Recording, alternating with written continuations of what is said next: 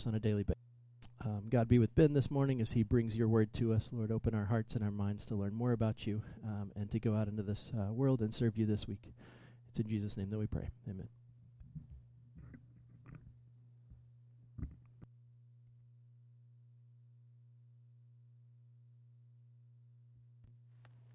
Good morning again. I was grateful for the cold front until I just walked outside with wet shorts. A little chilly. 1 Corinthians chapter 9 is where we're going to be. We're going to start in verse 15.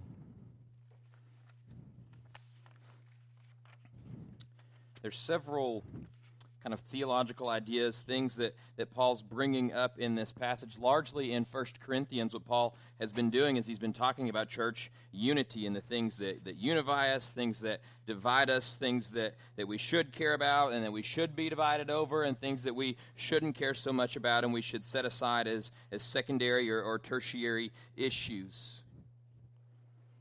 And so we've walked through a lot of this letter, and we still have a lot to go, and some of the more controversial passages where people have taken different interpretations are just on the cusp in 1 Corinthians, and so we'll get to some of those here in a little bit. But there's two theological ideas I want to bring up because Paul's going to address them and talk to them, and they affect us even though you won't know the names. So I'll teach you the cool names so you'll sound cool and sound smart. I'll tell you what they mean, and then what you'll see is when you read Scripture and we walk through this passage that Paul is wrestling with these two ideas. So the first one is legalism, which you've probably heard of, which is this idea that there is the law and that we hold to the law above all else. Like we're stringent with it, we're tight with it, we're very narrow-minded, dogmatic, going to every little thing.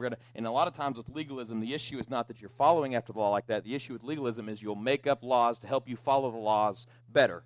That's what we see the scribes and the Pharisees doing, right? Don't work on the Sabbath. And so then they decide, well, here's what we'll do. We'll only work if you can't work, so you can't leave your house. But if you tie a rope to your door and then you can walk as long as you're holding on the rope, then that's not working. You're not leaving. It's just all of these laws that we kind of compile on us. But the gospel shows us there's grace and that there's mercy and that there's freedom within Christ. It's a freedom to obey Christ, but he's died for our sins. We don't work to earn our way to heaven. We don't work to save ourselves. Our salvation doesn't work that way.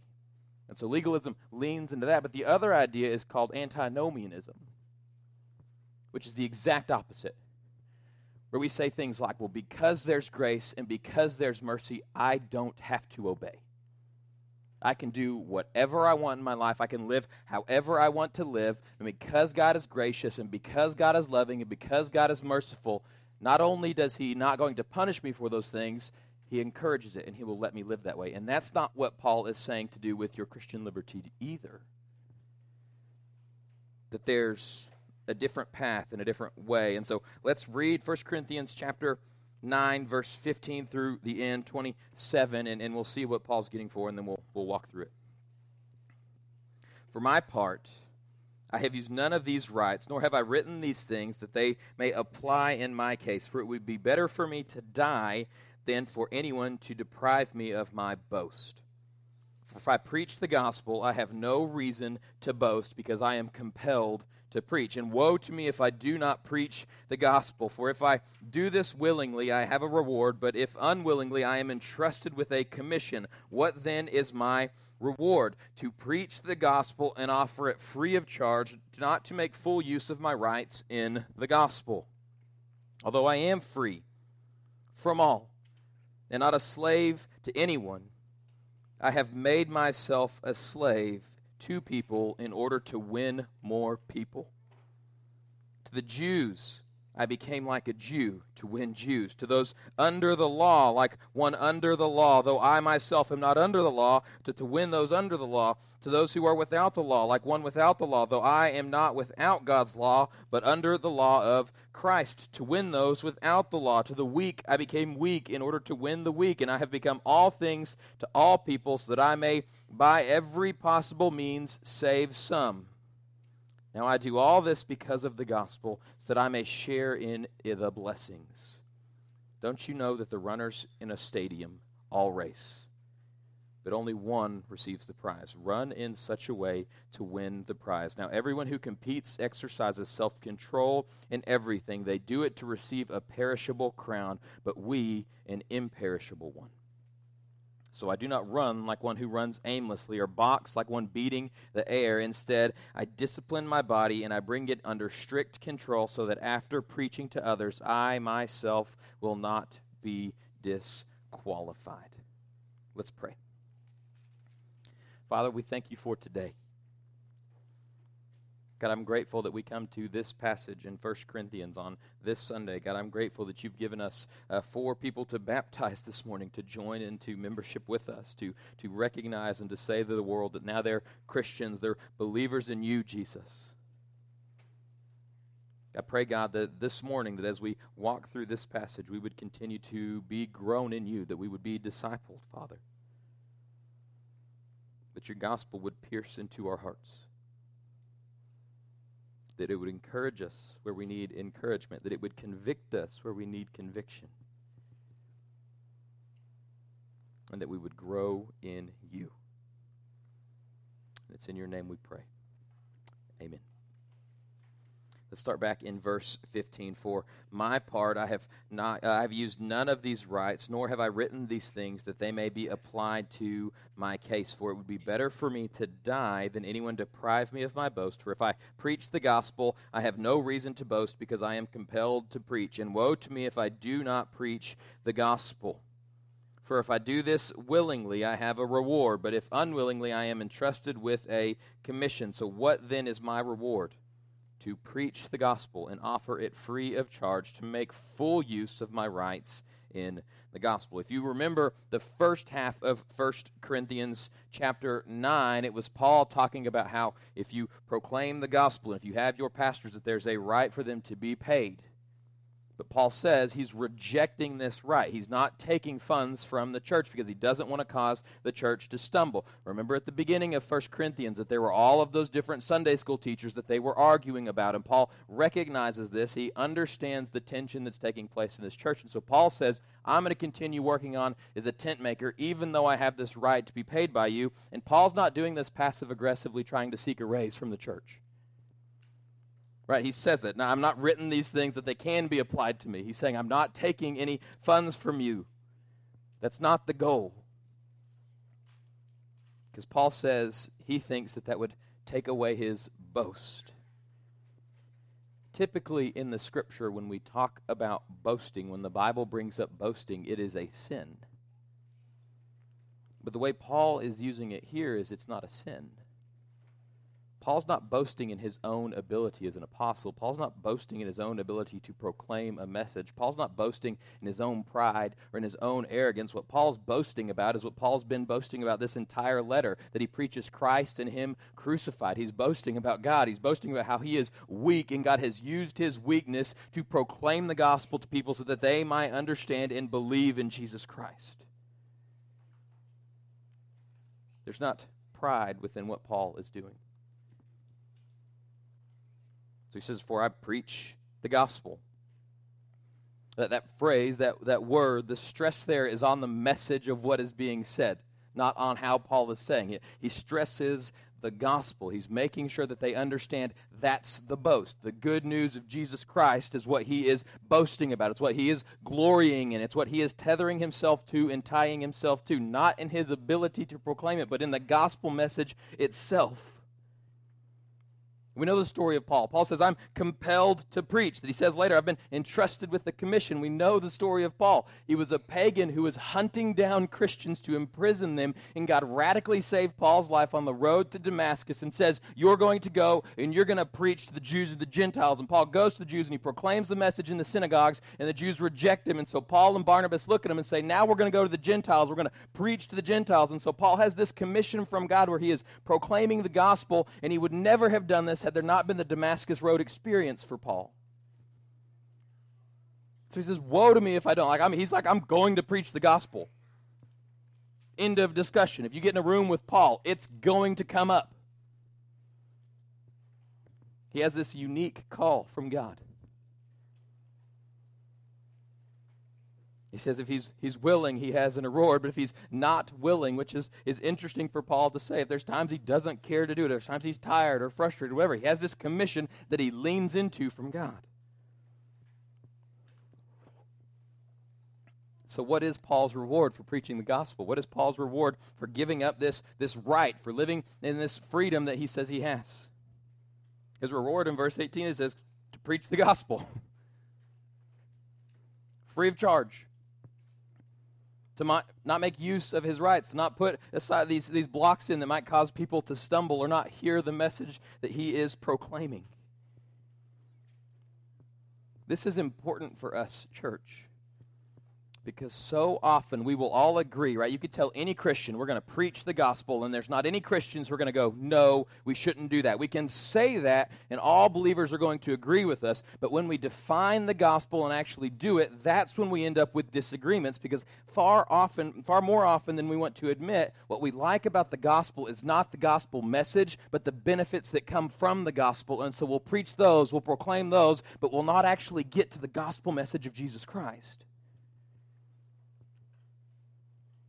The gospel message is there is a God who is a creator God and that he is sovereign over all things, that he is omniscient, that he's omnipotent, that he's omnipresent, that he's all-powerful, all-knowing, all everywhere. There's nowhere that God is not. That he has always been, that he was never created, and that he is the creator of all things. And as the creator of all things, he has a right to rule and reign over all things. And that God created all things, and a part of God's creation was he made human beings, you and I. And he made us unique. He made us in his image. No other creation is made in God's image, only human beings. Yet human beings are the only creation that rebels against the ruler God. That we question God's word in Genesis chapter 3, and then the rest of mankind is about us questioning God's word in various ways. That we've rebelled against the king who rules and reigns. That we've rebelled against a king who sees us at all points of time. That we've rebelled against a king who is sovereign and mighty and all-powerful and all-knowing. That we have rebelled against that kind of God-king. And that we are doomed. We're not good enough to earn our way back to the king. We can't do enough good things to do so. We can't pull ourselves up by our bootstraps. We can't act right or be right or do right or not do bad enough to earn our way back to God. We're doomed. But the whole Bible is God revealing himself to us as a God who loves, as a God who has grace, as a God who has mercy. It's not God sweeping away all of the judgment that we deserve. It's God saying, I'm going to come and I'm going to deal with all of the things that need to be dealt with. And so ever since Genesis 3, when God puts the proto-evangelion, the first gospel, where he says the snake is going to be crushed. He's going to crush the head of the snake. And he's by his crushed. We've been tracing this line of the snake crusher all throughout the Old Testament. That we see these pictures of maybe somebody who's going to be it. Maybe it's Abraham. God covenants with Abraham that you're going to be God's people. But Abraham's not the snake crusher. We see it with Isaac and Jacob and Joseph. All of these men who maybe they're the snake crusher, but they're not. We see it with Moses, who God covenants with Moses and gives the law that's important to us. Deuteronomy, Leviticus, Numbers, all of those books telling us how to follow after God, how to please God. And what the law shows us is that we can't. We can't keep it all. We see King David. Maybe King David's the one who's going to be this great snake crusher for us. But King David is a great and mighty king, but he's not the Savior. And eventually, in a small little town of Bethlehem, 2 rural teenagers give birth to God. God in the flesh. That God knows we can't go to him, so he comes to us.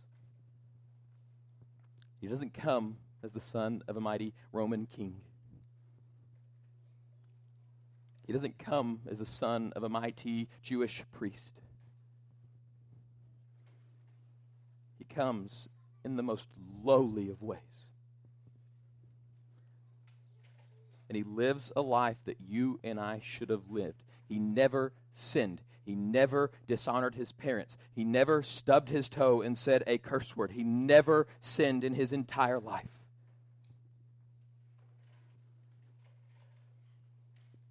Yet he willingly goes to the cross. The wages of sin is death, is what Paul tells us in Romans, but Jesus did not sin, so he did not deserve death. Yet he willingly goes to the cross. Not because he deserved it, but because he knows that you and I deserve that judgment, that you and I deserve that death, that you and I are the true rebels against God, that we are the ones who are sinners in our core. And so Christ climbs on the cross and is murdered. Not because he deserved it, not because he did anything wrong, but because the only way that you and I can be made right with God is for God to sacrifice himself to cover our sin.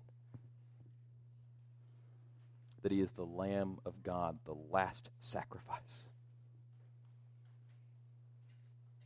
That if we believe in Jesus Christ, the wrath of God, Jesus bears for us that you and I deserve. That's what we get for rebelling against God. That's our natural state, rebellion against God. We deserve the wrath of God. We're enemies of the kingdom of God. Yet if we believe in Jesus Christ and we trust in him, then God saves us and he takes our wrath for us and he imputes to us, he credits us his righteousness. So it's not just that we're no longer enemies of God, but God adopts us into his family and now we're co-heirs of the kingdom of God with Jesus. He's our great big brother. That's the gospel. There's benefits to that, right? If we believe in Jesus Christ, then the world is going to shake and everything is going to struggle and life's not always going to be great. But even when it is great and even when it's down and when everything is going away, if we believe in Jesus Christ, then we have a firm anchor. We have a firm foundation that we can cling to in times of need, that we can hope in, that we can trust in, that we can have faith in, and that gives us stability in a life and in a world that's often unstable. That's a huge benefit to following after Jesus Christ. But that's not, the gospel is good news. And your biggest enemy is not outside of you. It's our sinful nature. It's our sins within us. That's what the gospel is, that he comes for that. And that's what Paul is saying. I give up my rights. I'll give up whatever right I have to give up if I can proclaim the gospel, and it will help those who I am preaching it to hear the gospel better. Because look what he says in verse 19. Although I'm free from all and not anyone's slave, I have made myself a slave to everyone in order to win more people. To the Jews, I became like a Jew to win the Jews. To those under the law, like one under the law, though I myself am not under the law, to win those under the law. To those that are without the law, like one without the law, though I am not without God's law, but under Christ, the law of Christ. To win those without the law. To the weak, I became weak in order to win the weak. I have become all things to all people, so that I may by every possible means save some. Now I do this because of the gospel, so that I may share in the blessings. So Paul's saying, I give up these rights, these things that I should hold to, so that those who are lost might believe in Jesus. And then if we read this text, and people have read this text this way, but it's not what Paul's saying, is he's like, so now I just bend over backwards, I sacrifice the gospel so that people can hear about Jesus. That's not what Paul is saying. Right? He's saying to the Jews, I become like a Jew to win the Jews, meaning Paul's not forsaking the gospel just to have other Jews come to church. What he's doing is he's holding the gospel, and he will do whatever Jewish customs he needs to do. We see that he circumcises Timothy in the Bible when he didn't have to be, just so that his gospel proclamation would be more clear to the Jewish people, that there wouldn't be a stumbling block there. It's a freedom that Timothy gives up. He says, I'll become a slave to others if I have to become a slave. I'll be like one under the law if I have to be like one under the law. Or I'll be like one without the law if that will help people be won to Christ. He's not abandoning the gospel. He's taking the gospel and applying it to people in a way that's going to help them grow. To those that are like the Jews or those under the law, there's this legalism that can reign in. There's this pressure from the laws that you cannot keep God's law fully and completely. And so what Paul is saying, he's like, I'm going to preach the gospel, but I'm going to emphasize the freedom that's found in Jesus Christ, because that's going to resonate with those people more. to those outside of the law that are living that antinomian kind of lifestyle, doing whatever they want and just having whatever they like in life, thinking that there are no laws. Paul's saying, I'll become like that, not because I'm going to go live that way, but because there is freedom in Christ. But the true freedom in Christ is it's a freedom to obey, not a complete freedom to do whatever you want. It says to the weak, I'm going to become like the weak to win the weak. I'll become all things to all people so that I might, by every possibility, by every means, maybe save some. I think this is a passage that calls us to be reminded of some of the early missionaries of the church. That helps us understand what Paul is talking about. There's a man named Hudson Taylor. Have you ever heard of Hudson Taylor? 1855 is when he goes to China. 1855. Hudson Taylor was one of the first missionaries to go to a foreign country and adopt their cultural lifestyle.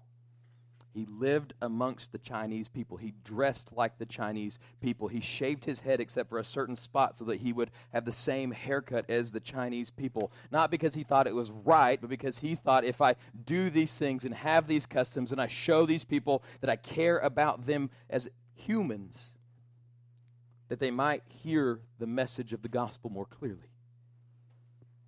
Hudson Taylor learned Chinese and translated the scriptures into Chinese so that the people could read it in their own language. 1855. He shared the gospel. He was trained medically. And so he would dress like the people so that they would come to him for medical advice. And then when they came for like a routine checkup, he was able to share the gospel with them and show them. And we see that there is a huge influence in China from a man named Hudson Taylor who just decided that what you wear and how you dress and what your haircut is less important than the gospel message, that he would give up those rights willingly and freely if it would help the Chinese people to hear the gospel of Jesus Christ better. Again, 1855 is when he did this. There's another man, Adoniram Judson. Everybody heard of Adoniram? He's one of my favorites. He was not a Baptist when he got on his boat to go be a missionary to the Burmese people, but because he read the Bible on the boat, he converted to Baptist theology on the boat. And so he landed, and because of his character, he sent a letter to the Congregationalists and said, I am Baptist, I'm not taking your funds anymore. So he lands in Burmese, gets rid of all of his funding. He meets Hudson Taylor, and Adoniram Judson is the first missionary that Southern Baptists, that Baptists begin to support overseas. He translated the Bible into Burmese. He learned the language of the people. He lived amongst the people. Adoniram took his wife and his kids with him, and his story is tragic. A war breaks out between the Burmese people and England, and because he is white, they imprison him in this terrible prison. They would tie him by his feet up in the air with shackles so that his head would be on the ground, and his wife would have to sneak in his pillow, and she would sew his Bible into his pillow so that he could read the scriptures. All the while, his wife is nursing a newborn infant, and they've adopted multiple Burmese kids because their parents had been killed. His wife literally works herself to death. She dies when he gets out of prison. Multiple of his kids die while he's on the mission field. He's married 3 different times. Each of his first 2 wives die on the mission field. He had bouts of depression. In fact, he got so depressed one time that he moved off into the forest, and the locals, the Burmese people, were worried about him because he built a shack in the forest, and there's tigers in Burma. They thought he would be eaten. In fact, he was so depressed he dug his own grave and he would sit over it and sulk and mourn. But he comes out of all of this, and because they cared about him, because of their relationship, he's able to share the gospel with the Burmese people. To when his first convert to Christ comes around, it's 15 years after he landed there. What Adoniram Judson showed us, what he learned was he could preach the gospel to these people, but if a Burmese believer would preach the gospel, they would hear it better. So he began focusing on discipling believers of Burma and teaching them how to share the gospel with their own people. One of the Baptist favorite missionaries is a little old lady named Lottie Moon. We do the Christmas offering for her, but far often we just think she's this Christmas offering lady. But Lottie Moon was a short woman and a spitfire. 39 years she lived single as a missionary in China. She was engaged at one point, and her fiance got into an argument over if she should go be a missionary or not. She chose to go be a missionary over her marriage and broke off the engagement. Lottie Moon lived in China. She taught girls school. She starts a school so that all these young Chinese girls would show up at the school, and she began sharing the gospel with them and evangelizing. She would go evangelize the women and the girls around the town because the men wouldn't look at her or listen. She was feared and she was rejected by the locals, which makes me laugh because she's just this short little spitfire of a woman, and I'm kind of scared of those people too. This is how we know Lottie Moon's truly Baptist. This is my favorite story ever. To get people to come to her house to hear about Jesus, she would open her windows and she would bake cookies. They would smell the cookies and they would come try a bite. She dressed like the Chinese people. And in fact, she would write letters to the Baptist churches back in the States. And the letters were always revolving around two different things. It was either send missionaries or give funds so that we can send missionaries.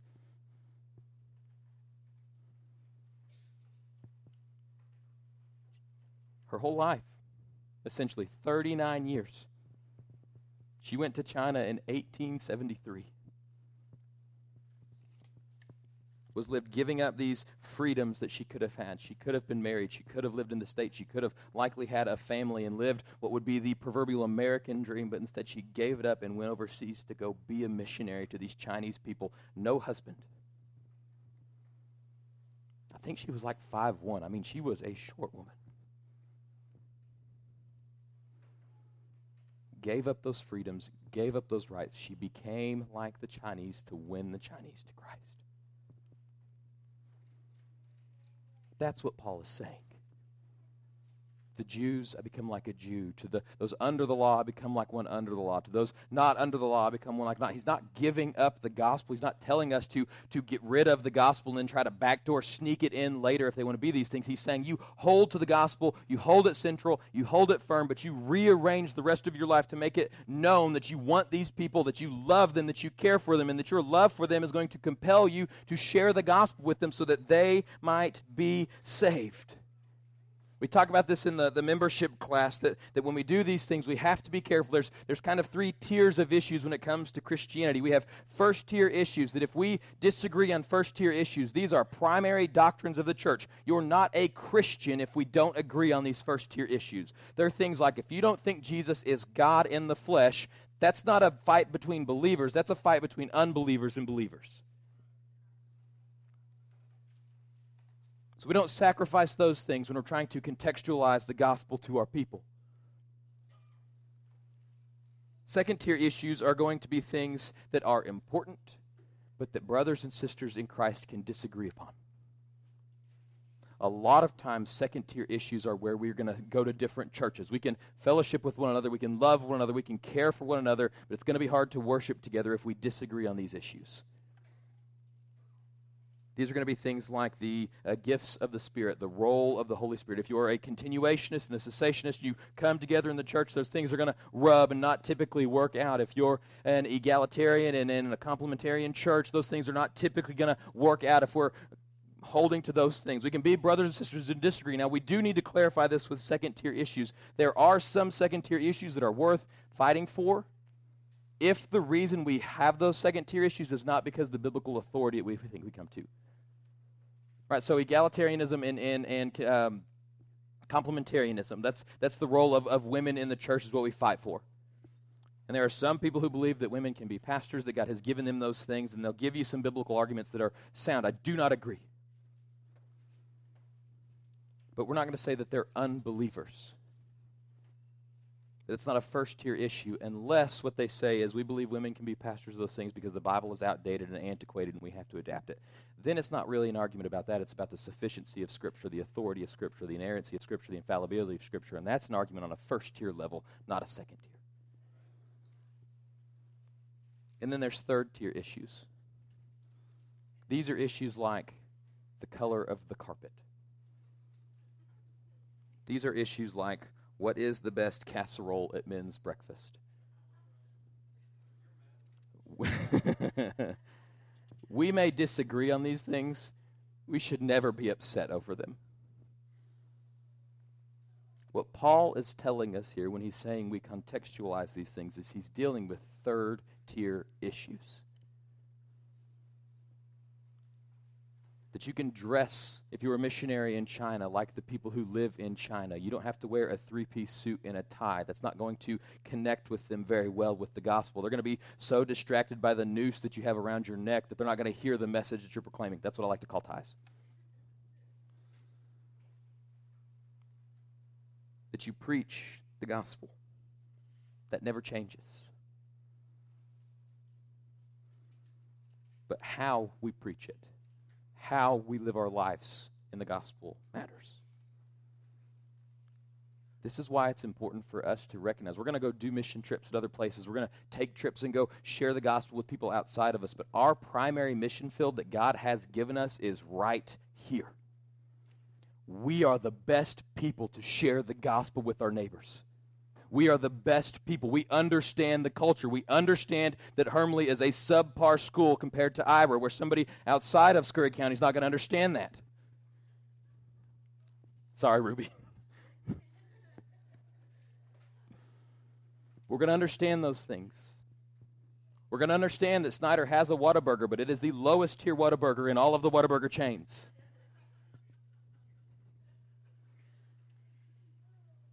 Or somebody outside of our group, geographically away from us, isn't going to understand that thing. That God has placed you here for a purpose and for a reason. That God has given you the neighbors you have for a purpose and for a reason. He has given you the co-workers you work next to for a purpose and for a reason. That He has placed you with your sphere of influence where you are at for a purpose and for a reason. It's not an accident. That it's God in His sovereignty saying, go share the gospel with these people. Live amongst them. Show them that there's a better way. Because look what Paul says in verse 24. Don't all the runners know? Don't you know that the runners in a stadium all race, but only one receives the prize? Run in such a way to win the prize. Now, everyone who competes exercises self-control in everything. They do it to receive a perishable crown, but we an imperishable crown.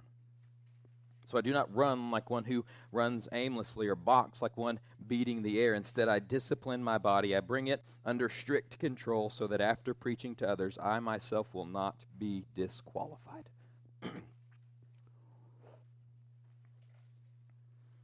What we see Paul saying is he's talking about this cultural issue that's going to take place in Corinth. There were 2 sporting events that would take place in Corinth every other year. You will know one of them, the Olympic Games. The other one was the Isthmian Games. Paul's talking about the Isthmian Games here because he mentions the fading crown. They would give crowns made of basically lawn clippings. They would put them on your head. They would be leaves and brush and things that they would weave together. To be part of the Isthmian Games, you would have to be selected. It wasn't just anybody can show up and go race like it's the 4th of July frog hop. You would have to apply. You would have to prove yourself worthy. You would show up 2 months beforehand, and you would enter into an intense amount of training for these games. Your whole life would revolve around this race. After a month, they would cut down the field. So that when the games got here, you ended up with athletes who had been exercising self-control every single day. That they had been disciplined in their body, that they had worked out, ready for this race that's about to take place. And so Paul's saying, look at those guys. See how hard they're training. See how long they're working. See how their whole life revolves around this one race. But what are they doing it for? They're doing it for a crown that's going to perish. A crown that's going to dissolve. A crown that by the time it gets to their grandkids aren't going to know what it is, so it'll just be a little tiara as the daughters are playing in the dirt. It's really worthless. But then Paul flips it and he says, but you and I are in a race where we race for a crown that's not perishable. Now, it's kind of a hard illustration and analogy for us to understand because Paul's saying you run the race to win. So if you and I are all in one race, but there's only one winner, the analogy doesn't quite kind of work. That's not what Paul's saying. He's saying there's one race that you individually are a part of. And when you race, you don't race to lose. You race to win. You compete to win. You fight to win. If you're going to spend months and months training for this race, if you're going to be disciplined in your body, if you're going to exercise self-control for the months that you're doing these things, then you're not going to show up at the race and go, well, I really hope to get third place today. You're going to run hard. You're going to fight hard. You're going to try to win this race. That's what Paul is saying. That you do all of these things to win, to get to the end, to survive the race. You're not running as somebody who's aimlessly running around. You're not boxing like you're beating in the air, like there's no enemies there. That there's a purpose to the struggle. There's a purpose to your life. That there's something important and valuable worth running for, worth living your life for, and it's this imperishable crown, this glory of God, being in His presence, being saved and being with God for an eternity. And I like how Paul ends it, so that after preaching to others, he makes sure that he is striving after the gospel too. Because he doesn't want to be disqualified. See, I look at this passage and I look at this thing and I recognize there's so many important points for us to focus on. But I think the one that stands out to us this morning is this idea that God has placed you and I in Ira for a purpose and for a reason.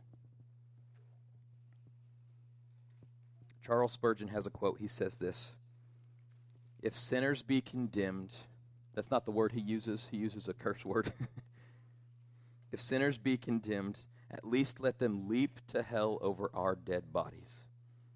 And if they perish, let them perish with our arms wrapped around their knees, imploring them to stay. And if hell must be filled, let it be filled in the teeth of our exertions, and let no one go unwarned or unprayed for. This is going to sound odd after Spurgeon, a magician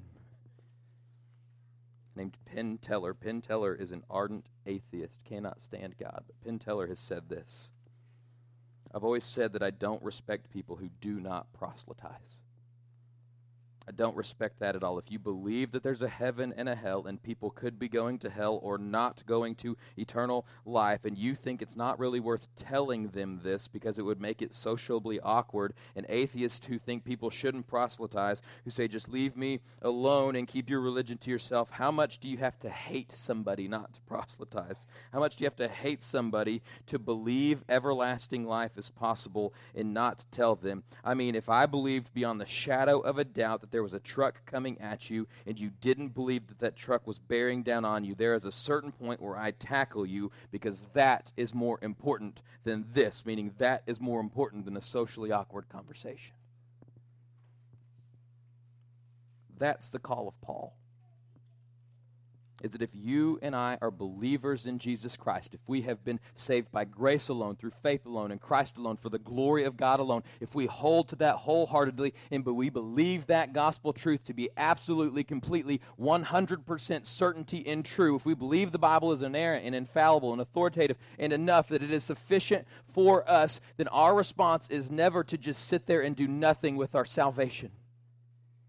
We're not saved by our works, but it compels us to go out into the world, that God has not called you home yet. When you die is when God calls you home. And until that point, you are a missionary in Ira or wherever you live for the glory of God. So take the gospel truth, not just the benefits, not just the drawback. Take the gospel truth of Jesus Christ and go share it with your neighbors and live in such a way that they say, you follow this message that you proclaim. That Jesus Christ really is enough for you. Because what you will see happen, what tends to happen, is people who reject the gospel, who don't hear it the first time, who I preached a D now this week, and we talked about the parable of the sower. So people who have hearts that are hardened like the path where the seed is sown, or people who have hearts that have the rock that initially sprouts out. There's an initial idea of they look like they're saved, and they joyfully receive the gospel, but when times get hard, they wither away and they die. Or people whose hearts are like the thorns, where it's planted up, but the pleasures of life also grow with it, so they try to hold to Jesus and the world, and it ends up being choked out by the world. That those kinds of people at some point in time will go through a hard time. God will send them through it. You can almost guarantee it. And that your job, if you're a believer, is to point them to Jesus in the midst of it. Ira people are hard-headed. That's why we came. I fit in pretty well. And God is using you. He's using me in our culture to soften people's hearts to the Word of God. To help them see the truth that their hard work is great and it's noble, but it's not enough to save them. That Jesus is a God who saves, but He's also Lord, and He has standards, and He has ideals, and He has these laws that we follow after and we obey because He saved us from the world. He saved us from ourselves.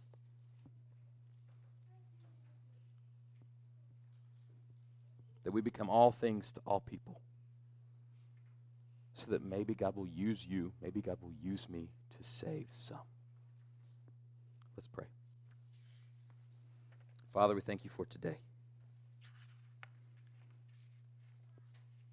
I thank You that we can gather together, that we can see baptisms this morning, God, and see just a symbol of some little piece, God, that You're still working in Ira, that You're still have Your gospel going out, that Your word is still spreading, and that when Your word goes out, that life begins, that life happens. God, I thank You that we can come to a text like this to remind us, Father,